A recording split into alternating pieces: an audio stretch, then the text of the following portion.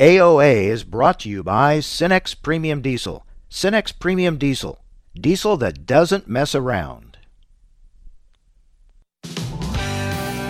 Informing America's farmers and ranchers. This is AOA, produced by the American Ag Radio Network. Here's your host, Mike Adams. Hello, everyone, and welcome to AOA. Thank you for joining us.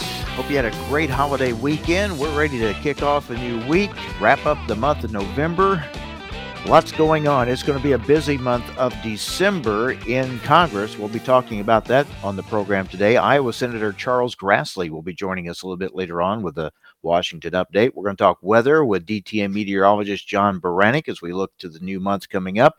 And we're going to talk biofuels with Brian Jennings, CEO of the American Coalition for Ethanol. A lot of frustration in the biofuels industry over the way the Biden administration is handling a number of issues such as RVO levels, things like that. So all that coming up on today's program. But let's start it off with Sarah Wyatt, editor and president of AgriPulse Communications. Sarah, thank you for joining us. Hope you had a good Thanksgiving. We've been talking about this. Congress has kicked a lot of things down the road. Well, they're getting to the point they're going to have to address them here in the month of December, aren't they? They certainly are, Mike, and thank you. We did have a great Thanksgiving, and now it's a good thing we had a couple of days off because we're looking for a sprint through December with so many things on the congressional schedule, and I'm sure our team will be busy trying to stay up to speed on all these different issues that are coming up. As you referenced, one of the first things is even this Friday where we've got a stopgap funding bill that will need to either be another continuing resolution, or we're going to face a government shutdown. So that's the first urgent issue that needs to be addressed when Congress is back this week. And then, of course, after that, they've got less than 2 weeks to address the debt ceiling limit. And then, of course, they're all talking about this $2 trillion in infrastructure, the softer infrastructure bill that cleared the House before Thanksgiving and now goes to the Senate. Well, it's likely to be trimmed back even more because of objections from Senators Joe Manchin and Kirsten Sinema. So a lot on the plate, and those are just some of the highlights. There's a lot of other things going on in appropriations in addition to that. And part of the challenge with this Build Back Better plan is it's a 10-year spending plan. So they have to be able to show they can get that spent in 10 years. And some of the things that are in there, it looks pretty questionable whether they can do that or not. That's correct. You know, the Congressional Budget Office makes these findings and determinations under budget reconciliation rules of spending authorized by that Build Back Better must take place within a 10-year window. And they determined that this about $27 billion in new conservation funding, only $23.5 billion would be allocated before the end of fiscal 2031. So that means that, you know, there's going to be this expectation of money that we're going to be talking about $27 billion, but they're saying, nope, it's not all going to get out the door, so it's not really that amount. You know, some of these are questionable, I guess. They always are when they come out of CDO, but they've also looked at, like, the research funding.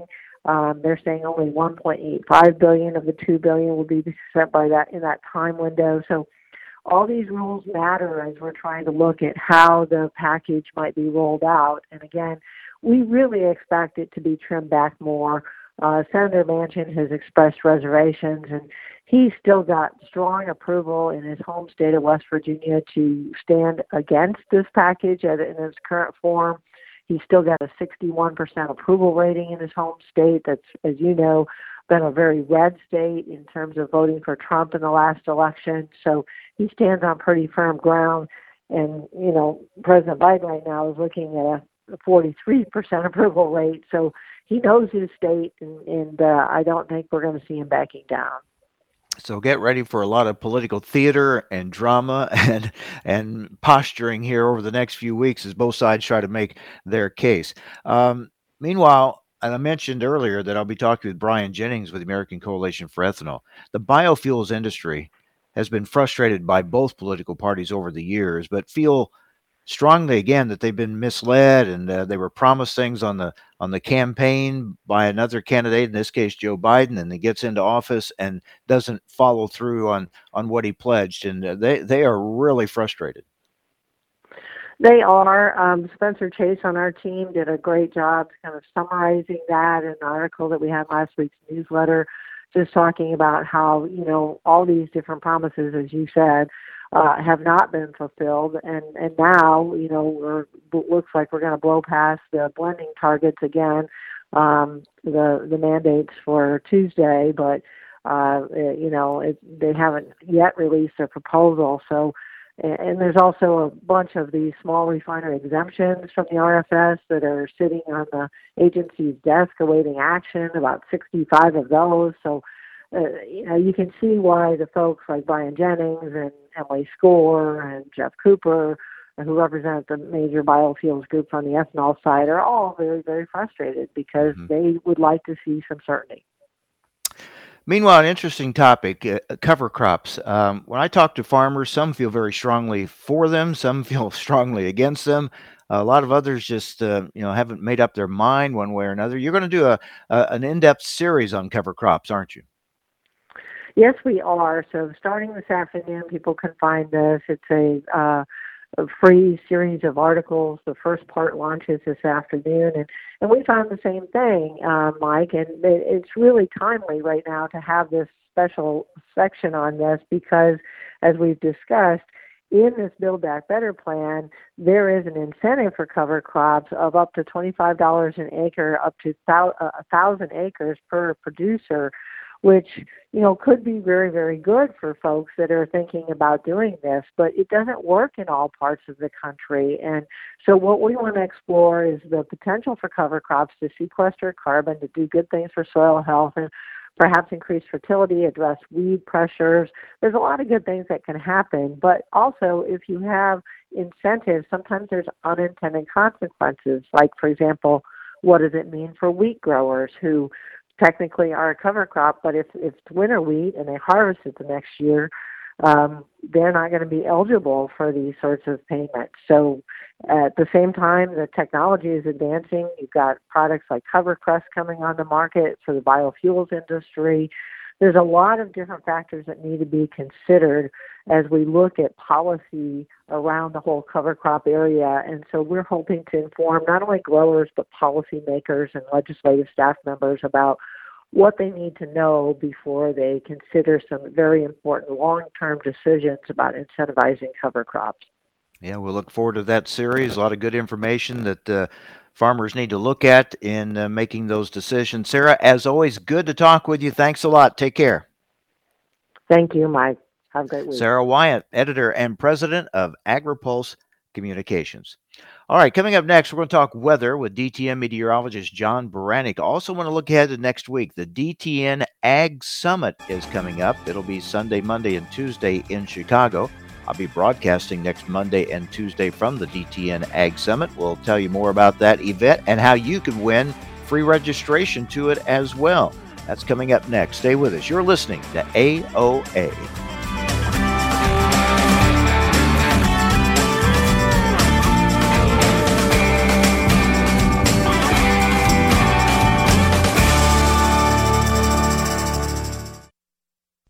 AOA is brought to you by Cenex Premium Diesel. Cenex Premium Diesel.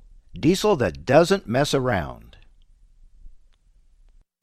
Choose the proven performance of the Roundup Ready Extend crop system, featuring high-yielding Extend Flex soybeans and the exceptional weed control of XtendiMax herbicide with Vapor Grip technology. Elite genetics, triple herbicide tolerance, flexibility that delivers results, backed by 25 years of innovation. That's the Roundup Ready Extend crop system, the system of choice. XtendiMax is a restricted-use pesticide. Always follow stewardship practices, all pesticide label directions, and check with your state pesticide regulatory agency for specific restrictions in your state. They say if you listen hard enough, you can hear the corn grow. It's true. When you're out in the field, you understand its challenges and what it needs to thrive. Channel Seedsmen bring insights from the field to our team of Bayer plant breeders. Their knowledge inspires our product development. From your best ground to your most challenging conditions, our products are designed to perform in your fields. Visit channellistens.com to see our latest innovations. Always read and follow IRM where applicable, grain marketing and all other stewardship practices and pesticide label directions. Each and every day, DTN and Progressive Farmer editors are posting unique, original content to their website at dtnpf.com, bringing you the latest news and information you need for your day-to-day business decisions. Their award-winning newsroom covers markets, news, and weather while also providing insights on crops, cattle, equipment technology, and more. You'll find innovative topics like, would you plant soybeans in December? Experiments look at the possibility of boosting yields with early planting. Want to save time? Learn how through autonomous machinery systems. Will there be a surge in feed prices in 2021? And what's today's weather forecast for my farm? The editors of DTN and Progressive Farmer are committed to delivering the essential intelligence farmers need every day to help your farm business be more efficient and profitable. Visit dtnpf.com today. 180 over 111, and I had a stroke. When I woke up, I couldn't speak or walk. 145 over 92, and then I had a heart attack. 182 over 100, and I had a heart attack and a cardiac arrest, and then a stroke. Everything changed. It felt like my life was over. This is what high blood pressure sounds like. You might not feel its symptoms, but the results from a heart attack or stroke are far from invisible or silent. 150 over 90, and I had a stroke.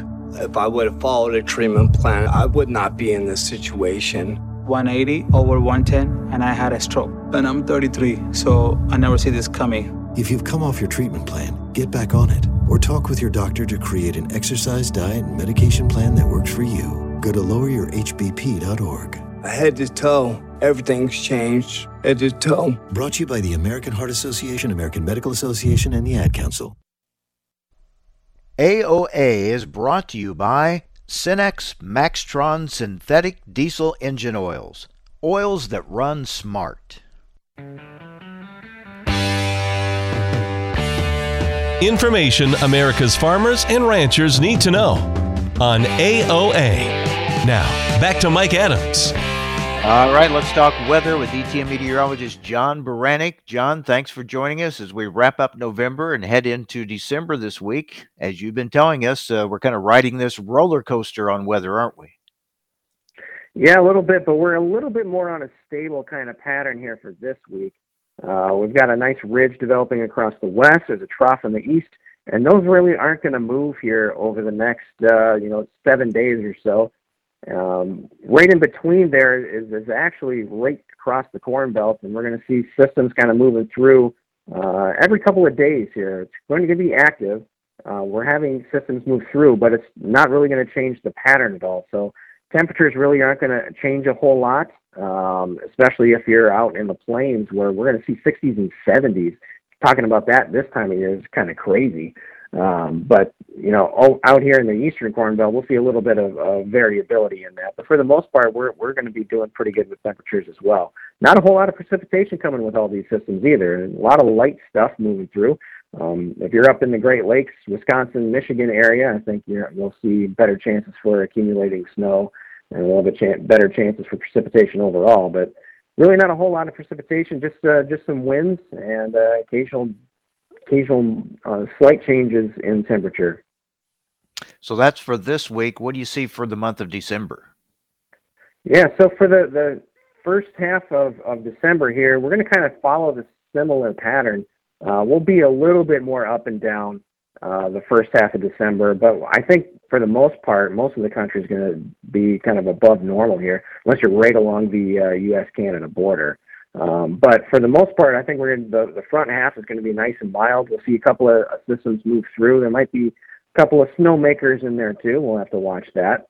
But for the most part, we're going to stay on the active pattern above normal. And then the second half of December is where we're kind of looking at for some better shots of cold air coming down through more of the country, maybe seeing systems kind of move across kind of the Ohio River instead of up towards the Great Lakes. And we'll have better chances of seeing some more accumulating snow and some colder temperatures at the end of the month. Sometimes forget that winter really doesn't officially arrive till the 21st of December. 21st or 22nd is the actual day if you're talking astronomically when you reach the winter solstice. Us meteorologists, we like to be a little bit more consistent, and we're a little bit lazy, and we just call it December 1st, the start of winter. So we're almost there. All right, let's look at South America and what's going on there weather-wise. So last week we saw a good system kind of late in the week and through the weekend that produced some decent rainfall here across Argentina and southern Brazil. That's moving its way out of that area now, and we're getting some drier conditions here for much of this week over those areas. These are the ones that we're going to be more concerned about because of the La Nina conditions going on. Central Brazil is in their wet period, and they get daily showers pretty much no matter what. So conditions there are great. But once you get kind of further south, the southern tip of Brazil, and then down through Argentina is where La Nina has a bigger effect. And a system's going to kind of move into southern Brazil here late in this week. With some decent showers there across southern Argentina. But as it moves further north through Argentina into southern Brazil, it's going to lose a lot of its steam. So the drier week is going to continue probably into next week as well. We don't have a whole lot of systems on the docket after this one moves through to provide them some good rainfall. So we're getting into a good drier stretch for Argentina and southern Brazil. We'll have to see how much the soil moisture that's built up over the course of November can last them before they start to have some significant stress. But I can't imagine it's going to last too long. Yeah, we'll keep a close watch on that. Talking with DTN meteorologist John Baranick. And finally, John, as you told us, kind of somewhat of a mild overall December for us. Does that give way, do you think, looking into January and February? Or are we still looking at some harsh winter conditions, or do you see it being a mild winter? Well, La Nina does a couple of interesting things. One, it tends to have some big swings in temperatures. We get patterns locked into place, but we have that pattern kind of shift around. So kind of hard to talk about it without showing you a picture, but generally speaking, what we'll see is a good, nice stretch of warm, dry conditions for an extended period of time. And then we'll get that flipped in reverse, and we'll get the harsher side of it, colder temperatures, snowier, that sort of thing.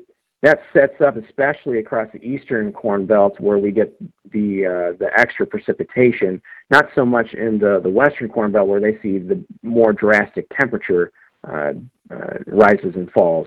But really what we're looking at for the whole winter season, if you kind of take it into a whole, we're looking at below normal temperatures up across the Dakotas, Minnesota.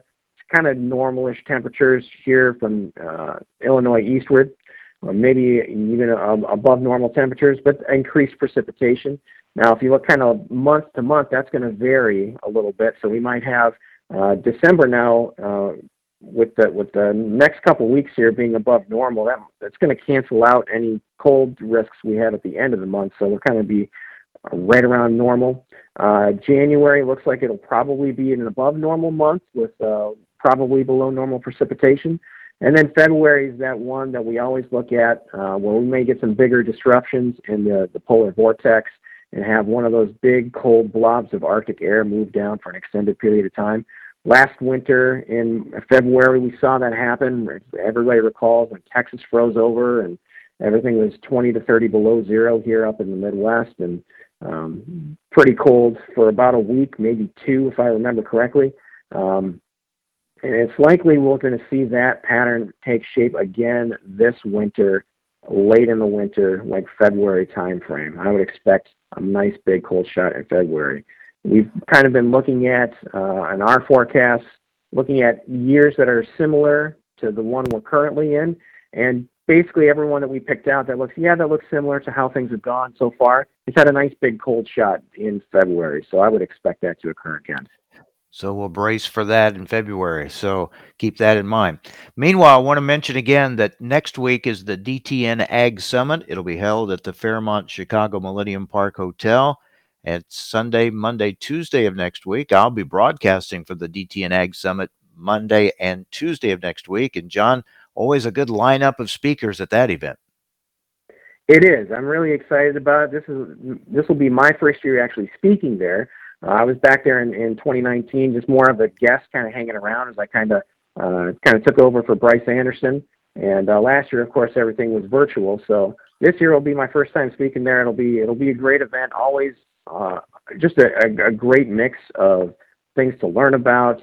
Different speakers coming through. We've got Chad Greenway from the Minnesota Vikings, who used to play for the Minnesota Vikings. That'll be talking about how he grew up on a farm in South Dakota and his business is now dealing with agriculture and everything. My weather talk and Todd Haltman's market talk, kind of closing things out, bringing everything to a head there. It's always a fun event, and it'll be great to see people again there. Yeah, it'll be great to have it in person again. I look forward to seeing you in person and talking with you next week there. And for those that would like to have a chance to have free registration to the DTN Ag Summit, go to our website, American Ag Network, click on Adams on Agriculture, and you can see a place there where you can click on and send in your information. And we'll have a drawing here this week and announce a couple of winners for free registration to the DTN Ag Summit. Again, it's Sunday, Monday, Tuesday at the Fairmont Chicago Millennium Park. And I'll be broadcasting next Monday and Tuesday from the event. So that'll be a chance for you to interact with folks face-to-face too. John, they'll be asking you these questions about what's coming up weather-wise. That sounds good. I always like the in-person interview rather than the phone. It'll be good to see your face again. Yeah, good to see you again. And there'll be a lot of questions about South America, I'm sure, because we're watching their growing season. It will be very interesting to see, are they going to turn off dry after what's been a pretty good start, you've been telling us? That's right. That's the big question there. It looks like we're starting to see some forms of that across Argentina and southern Brazil. Well, how much of an impact that's going to have, we're just going to have to wait and see. All right. And I'll see you in Chicago then next week, okay? Sounds good. I'll see you then on Monday and Tuesday next week. Thanks a lot. DTN meteorologist John Baranick. Again, the DTN Ag Summit this coming Sunday, Monday, Tuesday at the Fairmont Hotel in Chicago, and a chance for you to win free registration to that event. Just go to our website, American Ag Network, click on Adams on Agriculture. You'll see the banner there where you can click on and give us your information, and we'll have a drawing this week for 2 free registrations for the DTN Ag Summit. Lots to talk about in our next segment with Iowa Senator Charles Grassley. He joins us next on AOA.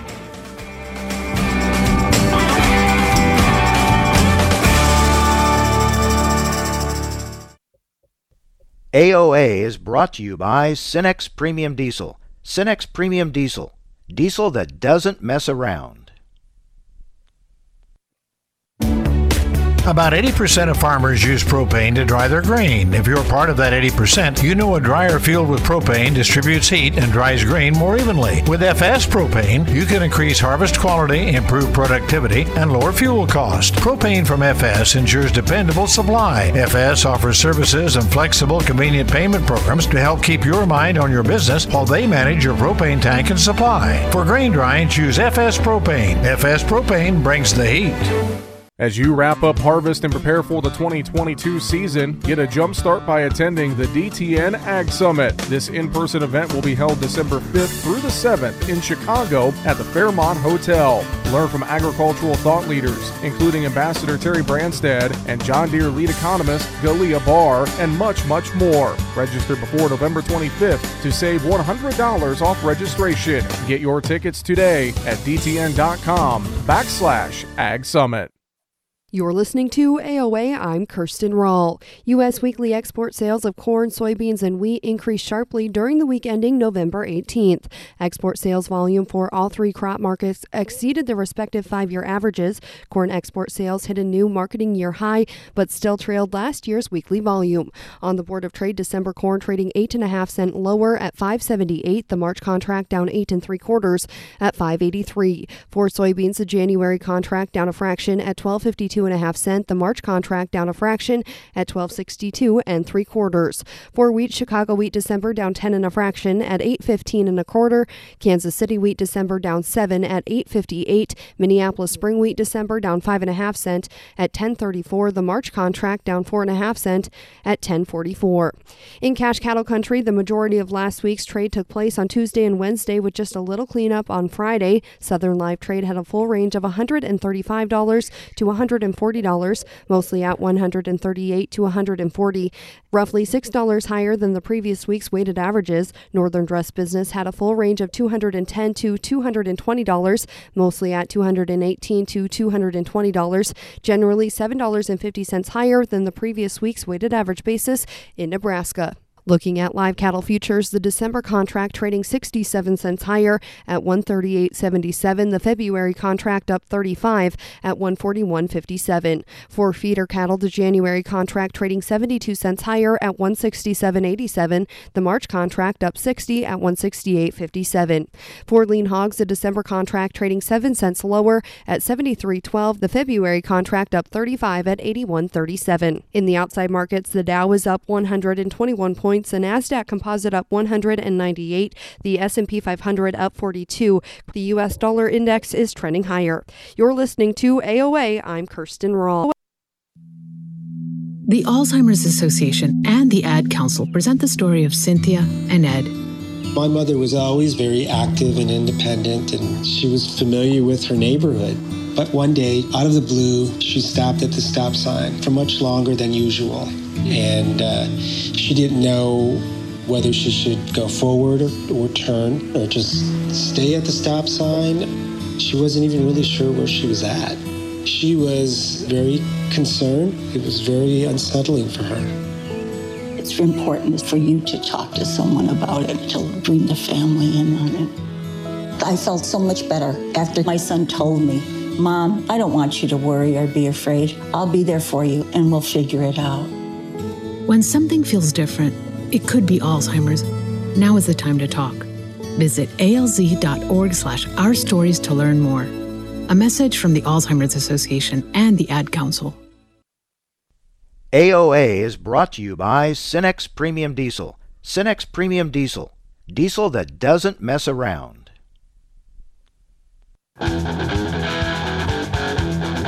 Information America's farmers and ranchers need to know on AOA. Now, back to Mike Adams. Always good to talk with Iowa Senator Charles Grassley, who joins us now. Senator, hope you had a good Thanksgiving. Yeah, we had 23 people, which is about 7 short of where we were last year. Part of it is people still concerned about the virus, and maybe people going someplace else, not coming to our house every year. Well, you've got a busy time now as we head into December. A lot on the plate for Congress to deal with. You've got spending, you've got debt limit, you've got to keep the government open, you've got this Build Back Better plan that's passed the House. Kind of take us through these next few weeks, what look to be very busy days for you. Yeah, and it's kind of traditional of things at the end of the year kind of do become very busy, and particularly with the upcoming Christmas season, you kind of dislike the uncertainty of when you're going to be able to be back in Iowa to celebrate Christmas with family and with other Iowans. So how do you see it playing out? What's up first? I think this week it's going to be the Defense Authorization Bill, which is an annual bill that Congress works on. And then I think yet this week there has to be an either-or determination. Either we pass an omnibus appropriation bill that gets us through till September 30th, 2022, or else we extend what we call the continuing resolution into sometime next year, either January. Some people are saying it needs to be extended into March. I'm not on the Appropriations Committee, so I'm not familiar with exactly what might end there, but before the end of the week, which is December 3rd, the financing of government runs down, and either you shut down government or you keep government operating. And it's kind of stupid to shut down government because government's a service and it ought to be functioning on a regular basis for the 330 million people that live here. And it costs money to shut down the government. It costs money to open up the government. So it's kind of a stupid thing to do. So I'm predicting one of two things. We either pass an omnibus appropriation bill, gets us through to September 30th next year, or we have a continuing resolution that carries everything over into 2022 sometime early to make a final decision for the rest of that fiscal year. So we'll see what happens there this week. Then you also have the debt limit, the debt ceiling issue to deal with still. It's a little nebulous whether or not the December 15th deadline set by Secretary Yellen, she sets that deadline, but she always says, well, there are some things we can do if government doesn't extend the borrowing authority to the federal government. There's certain other funds that we can use to get us through to some date down the road. And I've even heard some economists speculating that it wouldn't be until you get into February that we really have to make that decision. And it's a sad commentary for me to make to your listeners, and it's usually some sort of deadline before Congress finally acts. I don't know why it has to be that way, but that seems to be the way it is. Yeah, it seems like that's become the norm anymore. So the House passes this Build Back Better plan and sends it to you in the Senate. What's going to happen in the Senate? Well, Schumer says that we're going to get it done before we go home for Christmas. But I think the way I'm hearing Senator Manchin of West Virginia, one of the two Democrat holdouts, rewriting it, I think it's going to be difficult to get it done before Christmas. But it's possible it could be. But I think you need to look at it from the standpoint of the way we Republicans are looking at it, because one of the few things that can be done on a partisan basis is what we call reconciliation. It's only been used twice in the last 5 years. This would be the third time in 6 years if they use it. But what they want to do is they want to spend another $4.2 trillion, and we Republicans have taken the position that is exactly the same as former Democratic Secretary of Treasury Larry Summers, and also a professor of economics at Harvard. He has stated in January, again in April, again in August, and again in October that with this 6.2% inflation, you're just throwing gasoline on the fires of inflation, and you shouldn't be spending this money. And we're listening to him. So what do you think is your best bet here? Do you think you can stop it altogether or just get it reduced? The most realistic thing is that get it reduced. But again, there isn't any Republican in the room dealing with this legislation. It's only Democrats. And we think it's very irresponsible. And so it kind of depends on what Sinema and Manchin, two Democratic senators that are holding out, and they may be fronts for another 5 or 6 Democrats that think nothing should be done, but the other 5 or 6 Democrats don't have guts enough to speak up like Sinema and Manchin. And so who knows what's going to happen when the fiscal sanity of this country depends upon what two Democratic senators hold out for.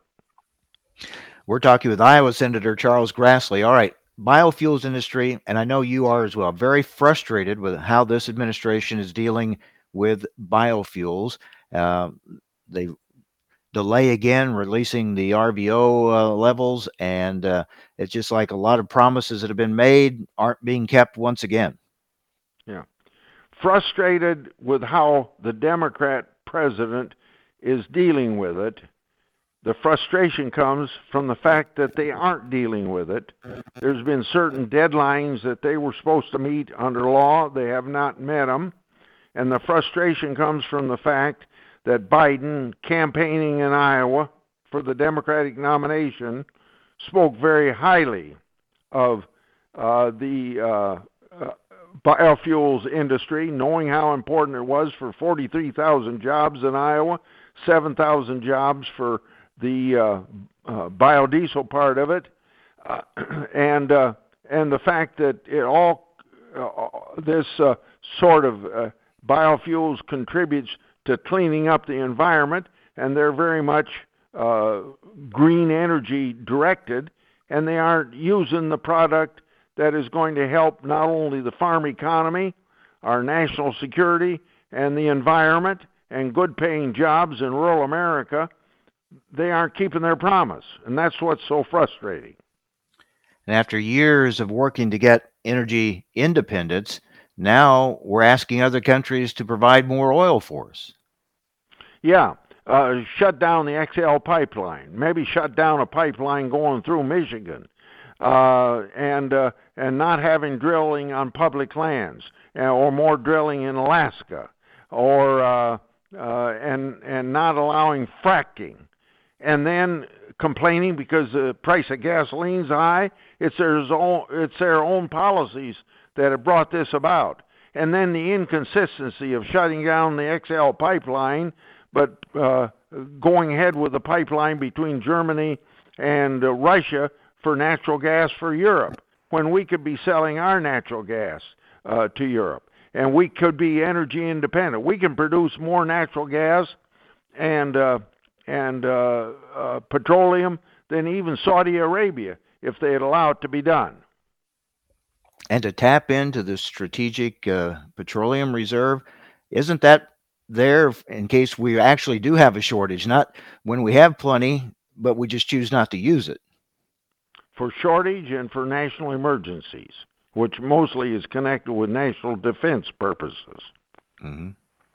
One other topic, you've been very involved in this issue over cattle markets and the back and forth that's gone on there. What's the latest? Where are we with this?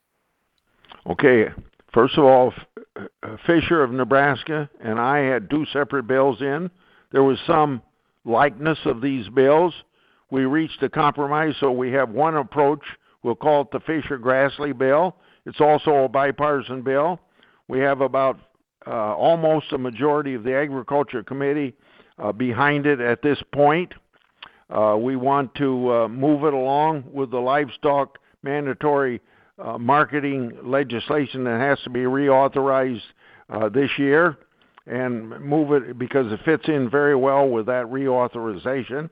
And we want a fair market for our cattle because they aren't making any money now, and steaks are as high as they have ever been in the history of our country, and profits of our meat packers are as high as they've ever been, and the farmers not getting much out of it, and it's just unfair. And then it would require these companies to say ahead for 14 days how much they're going to slaughter each day, so a farmer doesn't have to wait for 30 days to get these cattle to market. So we'll see how that where that goes, because a lot of strong feelings on both sides of that. Senator, we're out of time. Thank you as always. Look forward to talking with you again next month, okay? Before I wrap things up for my career. Always enjoyed talking with you, and hope we can do it one more time next month, okay?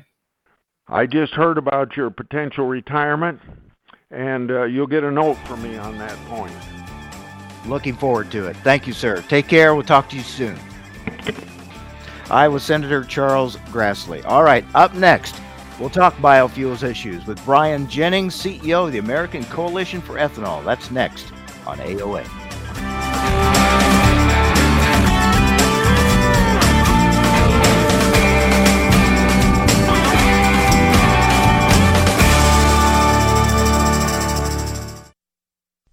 AOA is brought to you by Cenex Premium Diesel. Cenex Premium Diesel. Diesel that doesn't mess around. What do Mick Jagger, Barbara Walters, and Star Jones all have in common? They've all suffered from something called heart valve disease. Heart valve disease affects 11 million Americans, and if left untreated, can lead to death. Unfortunately, less than 1 in 4 Americans have much knowledge of this disease that kills more than 25,000 people every year. The good news is that if heart valve disease is treated, patients can recover and live long, happy, and productive lives. But in order to treat heart valve disease, you need to know if you have it. If you or your loved ones are over the age of 65, have been treated with radiation to the chest, have been diagnosed with a heart murmur, or have a history of heart disease, it's time to listen to your heart. Ask your doctor today about screening for heart valve disease. A message brought to you by Heart Valve Voice US. For more information about the symptoms and treatment for valve disease, go to heartvalvevoice-us.org. You are not your diagnosis. A medical chart is not your identity. And vision loss does not define you. Your drive shows who you are. And you are not alone. Because we are driven too. To be a beacon of strength. A champion of courage. An advocate for hope. You are not alone. Because we are stronger together. We drive the research for the cures we are finding. We're fighting macular degeneration, retinitis pigmentosa, Usher syndrome, and the entire spectrum of blinding retinal diseases. We fund. We fight. We win. We are the foundation fighting blindness. Together, we are fighting blindness. Join the fight at fightingblindness.org. Join us every Tuesday for Around the Table, brought to you by CHS, as we discuss how cooperatives support farmers and ranchers and build strong communities. Each week, we'll chat with voices from throughout the cooperative system, from global market access to local expertise. We'll explore how co-op ownership means you own a world of opportunities. Tune in on Tuesdays or visit cooperativeownership.com to learn more. As you wrap up harvest and prepare for the 2022 season, get a jump start by attending the DTN Ag Summit. This in-person event will be held December 5th through the 7th in Chicago at the Fairmont Hotel. Learn from agricultural thought leaders, including Ambassador Terry Branstad and John Deere lead economist Galia Barr, and much, much more. Register before November 25th to save $100 off registration. Get your tickets today at dtn.com/Ag Summit. Choose the proven performance of the Roundup Ready Extend crop system, featuring high-yielding Extend Flex soybeans and the exceptional weed control of XtendiMax herbicide with Vapor Grip technology. Elite genetics, triple herbicide tolerance, flexibility that delivers results, backed by 25 years of innovation. That's the Roundup Ready Extend crop system, the system of choice. XtendiMax is a restricted-use pesticide. Always follow stewardship practices, all pesticide label directions, and check with your state pesticide regulatory agency for specific restrictions in your state. They say if you listen hard enough, you can hear the corn grow. It's true. When you're out in the field, you understand its challenges and what it needs to thrive. Channel Seedsmen bring insights from the field to our team of Bayer plant breeders. Their knowledge inspires our product development. From your best ground to your most challenging conditions, our products are designed to perform in your fields. Visit channellistens.com to see our latest innovations. Always read and follow IRM where applicable, grain marketing and all other stewardship practices and pesticide label directions. Ag retailers, co-ops, and custom applicators have enormous productivity requirements. With thousands of acres of fertilizer to apply in a short window of time, they don't have time to make mistakes in the field. Intelligent Ag's Recon Spread Sense is the first ag technology that monitors the flow of product on floaters. The technology identifies flow issues to avoid streaks in the field that can hurt yield potential. Reduce the risk of misapplication by investing in Recon Spread Sense. Never doubt what you're putting out. Visit intelligentag.com to learn more. Informing America's farmers and ranchers. That's our goal at AOA. Each weekday, you get an hour of the latest takes from people who know agriculture, the policymakers, and the people who have the inside scoop on what's happening behind closed doors. People who have their finger on the pulse of Washington and agriculture around the world. AOA is your daily source for all the information you need to stay in the know.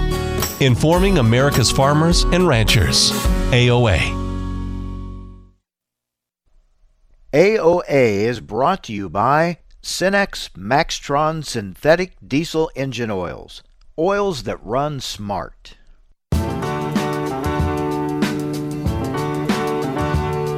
Information America's farmers and ranchers need to know on AOA. Now, back to Mike Adams. I want to again thank Iowa Senator Charles Grassley for being on with us, as he is pretty much each month. And as he mentioned, he's going to be sending me a note.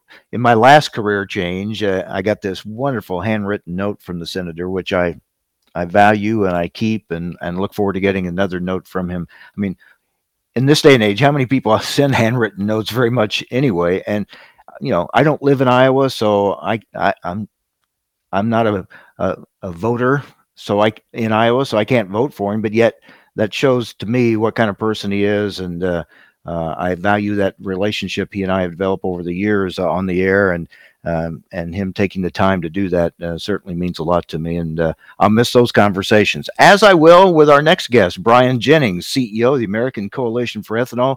Brian, thank you for joining us. I know Senator Grassley, one of your strong supporters, one of your real champions for the biofuels industry.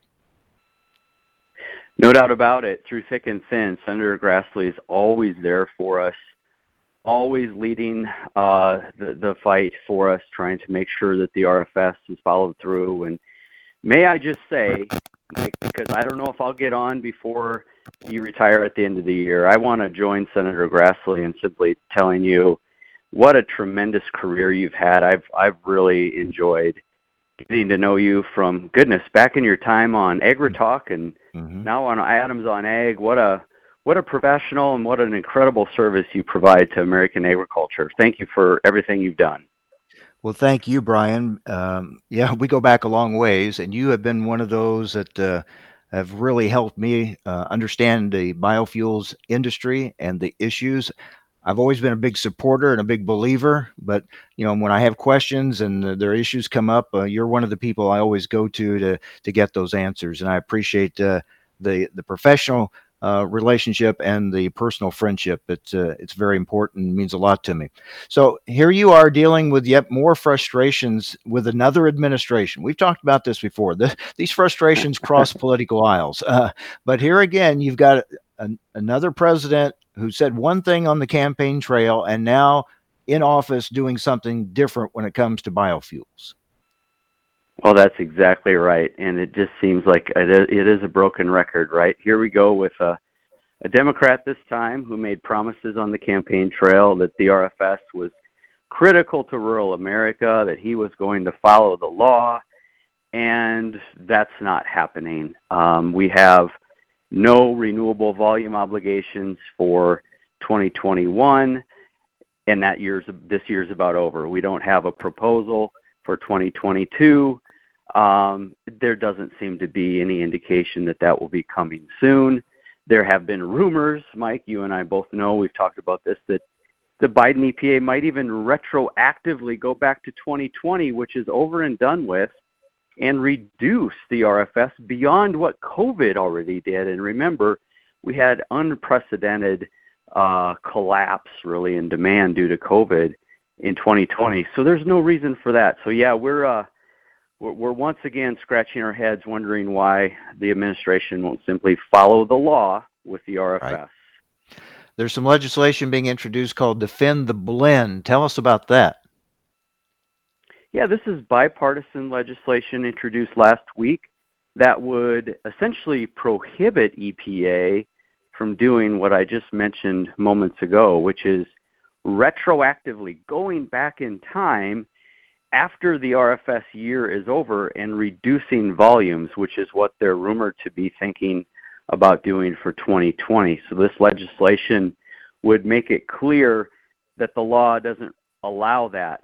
The truth is, I don't think this legislation is necessarily needed, nor do I expect it, frankly, to move through Congress. But what it does do, Mike, is it sends, I think, a very strong bipartisan message to the White House and EPA that they shouldn't entertain this very risky idea of going back in time and adjusting the RFS downward. What do you say to those in the oil industry and other critics saying that ethanol is one of the contributors to higher gas prices and trying to blame ethanol and ethanol blending requirements for higher gas prices at the pump? Well, over the course of time since the RFS has been part of law, which that began in 2005, followed in 2007 with the increase in the RFS volumes.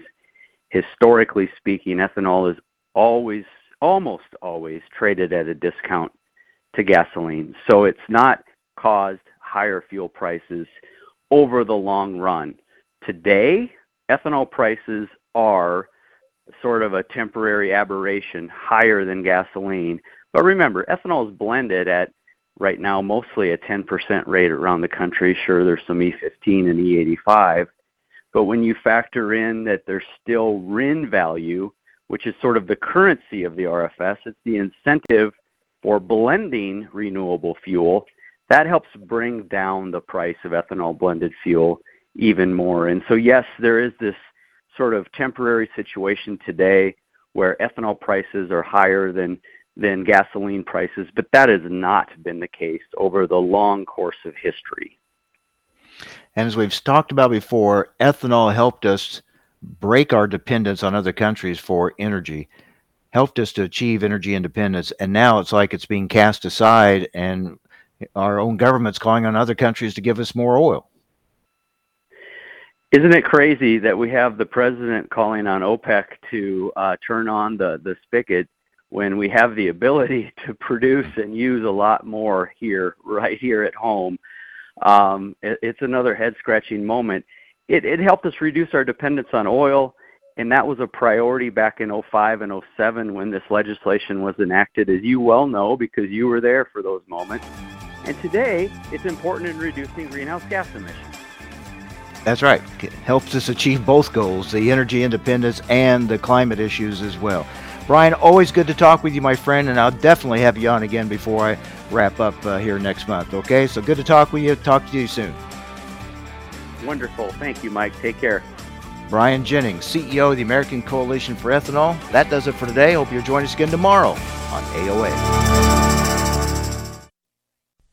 AOA is brought to you by Cenex Premium Diesel. Cenex Premium Diesel. Diesel that doesn't mess around. Progressive Farmer knows you need content delivered on multiple platforms, so it's available when you want it. That's why we've created our weekly podcast, Field Posts, to bring you convenient and easy to listen to interviews on key topics and trends. Join me, Sarah Mock, as I interview some of agriculture's best thought leaders. You'll have a front row seat to learn what's happening in agriculture today. You can view our library of podcasts and upcoming topics by going to dtnpf.com/field posts. You only get one chance to leave your mark on the land you love. So choose the soybeans with a legacy all their own. FS High Soy.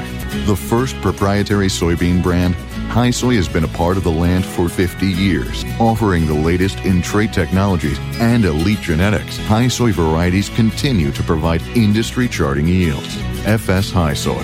See your local FS member company or visit fshighsoy.com.